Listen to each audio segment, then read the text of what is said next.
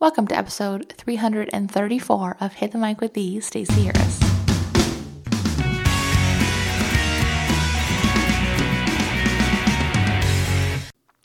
Oh my gosh, guys. So we're going to talk about content again today. For the last time, we're wrapping up our month of content-focused content.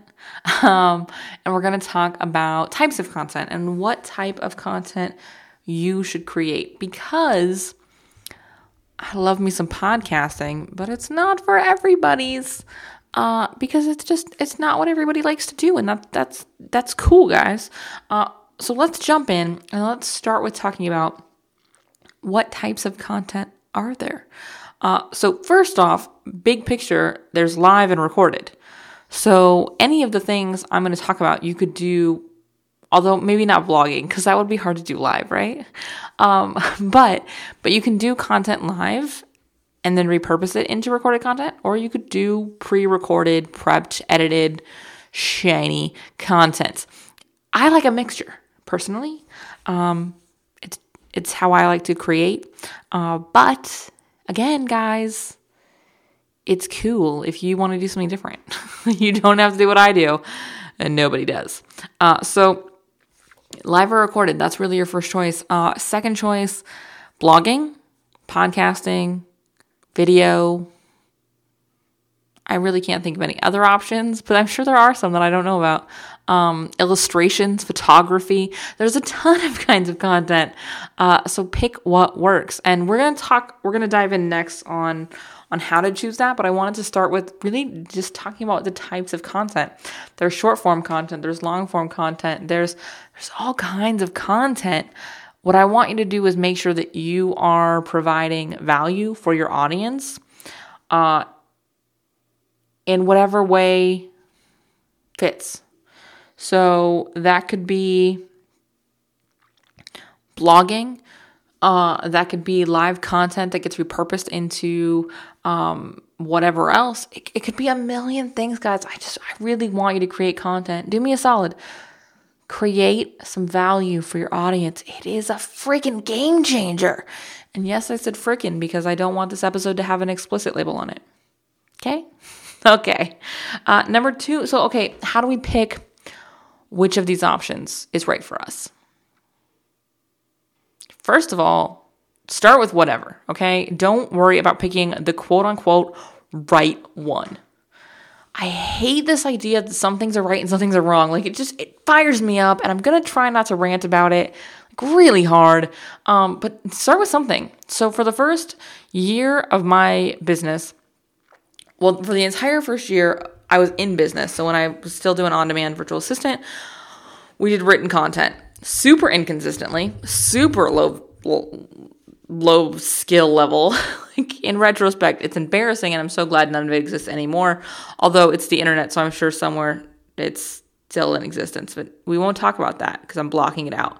And then for the first probably 6-ish months of Hit the Mic Backstage, which is, of course, now the Stacey Harris, we also did written content. Again, incredibly inconsistently, and maybe only slightly better than when I did it as on-demand virtual assistant. And then I went, why am I not podcasting? I was in a mastermind at the time, and someone else who was in the mastermind was launching a podcast and was a podcaster, and I was talking to her, and I was like, yeah, I love to edit. You know, I went to school to be an audio engineer, and that's my background, and I love audio, and I could talk for days, but blog posts are just exhausting. And she looked at me square in the face and went, why aren't you podcasting? You have the skill set, you have the expertise, it's what you prefer to do. Why aren't you podcasting? And I went, I don't know.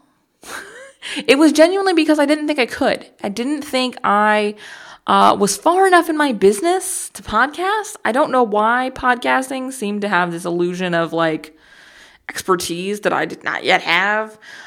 Because really I was better equipped to podcast than a lot of other people I knew that were podcasting well, not like badly. They were doing a great job. I had the expertise and the skill set to do it. And I don't know why I wasn't doing it sooner.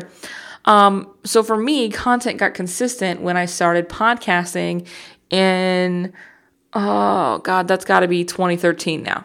2013 or 2014. It's got to be 2013. Because it was the way I prefer to create. It was the way that worked for me from a creation standpoint, from a consumption standpoint, from an ease standpoint, from a joy standpoint. It checked all the boxes. So I want you to look at not just what you think you should do, and I'm totally doing air quotes that you can't see right now. I don't want you to just think about what's possible, what you're allowed to do. I want you to take a second and think about your favorite way to create. Now, I don't think anybody is immediately comfortable creating any kind of content. I don't think anybody gets behind a mic doing a podcast and is like, I am awesome at this. I don't think anybody gets behind a camera or in front of a camera doing video and it's like, I am spectacular. I don't think it's possible. The same is true with hitting a keyboard and writing a blog post. I think all of us, having done any amount of content, are like, oh my God, those first whatever amount are embarrassing. I will not listen to the first 100 episodes of the show, maybe ever. I don't know if I'd listen to the second 100. And here we are in the third 100, right? So pay attention to how you feel actually creating it, from the perspective of not that you think you're doing it excellently, but that it's lighting you up, because that connects. It really does. The way you feel when you're creating is felt by the people who are consuming. So again, start with what you enjoy. And then, yes, look at your ideal clients. Look at your community. How do they consume content? This was a big reason we added transcripts, because I had a ton of people in my audience who were like, I think you doing a podcast is great. I just don't have time to listen. I really wish I could read this. And so now there's transcripts. Seriously, that's why there's transcripts. And total random side note, it has been killer for an SEO perspective. I'm seeing way better organic search results since we launched the show notes, just as an FYI, totally random side note. But so look at how they consume. If they want to read, but you really want to be a podcaster, great. Use rev.com, get the transcripts, and there you go. Now you have created content in a way you prefer, and you're connecting with two groups of people. Maybe they really love video. Great. Record the video, pull out the audio. Whatever it is, you can really check all of the boxes from wherever you want to consume, or wherever you want to produce, I should say, excuse me. So look at those two things though, but it's got to be looking at how you feel best when you create and how they best like to consume. And ideally, those two things match up.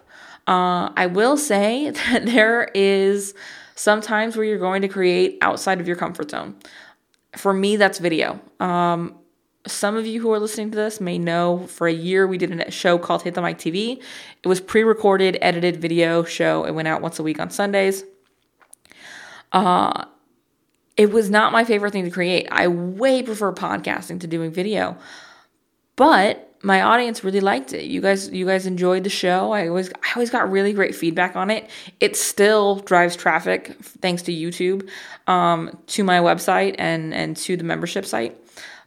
We may be rolling out more pre-recorded video this year. I haven't decided yet what it's going to look like, but we are for sure rolling out live video. We go weekly over on Facebook Live. We've done it every week this month. Once a week we go live over on Facebook, and that gets repurposed for all of the other channels. Because guess what, guys?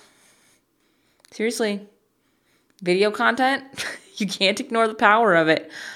So yes, sometimes we have to create outside of our comfort zone.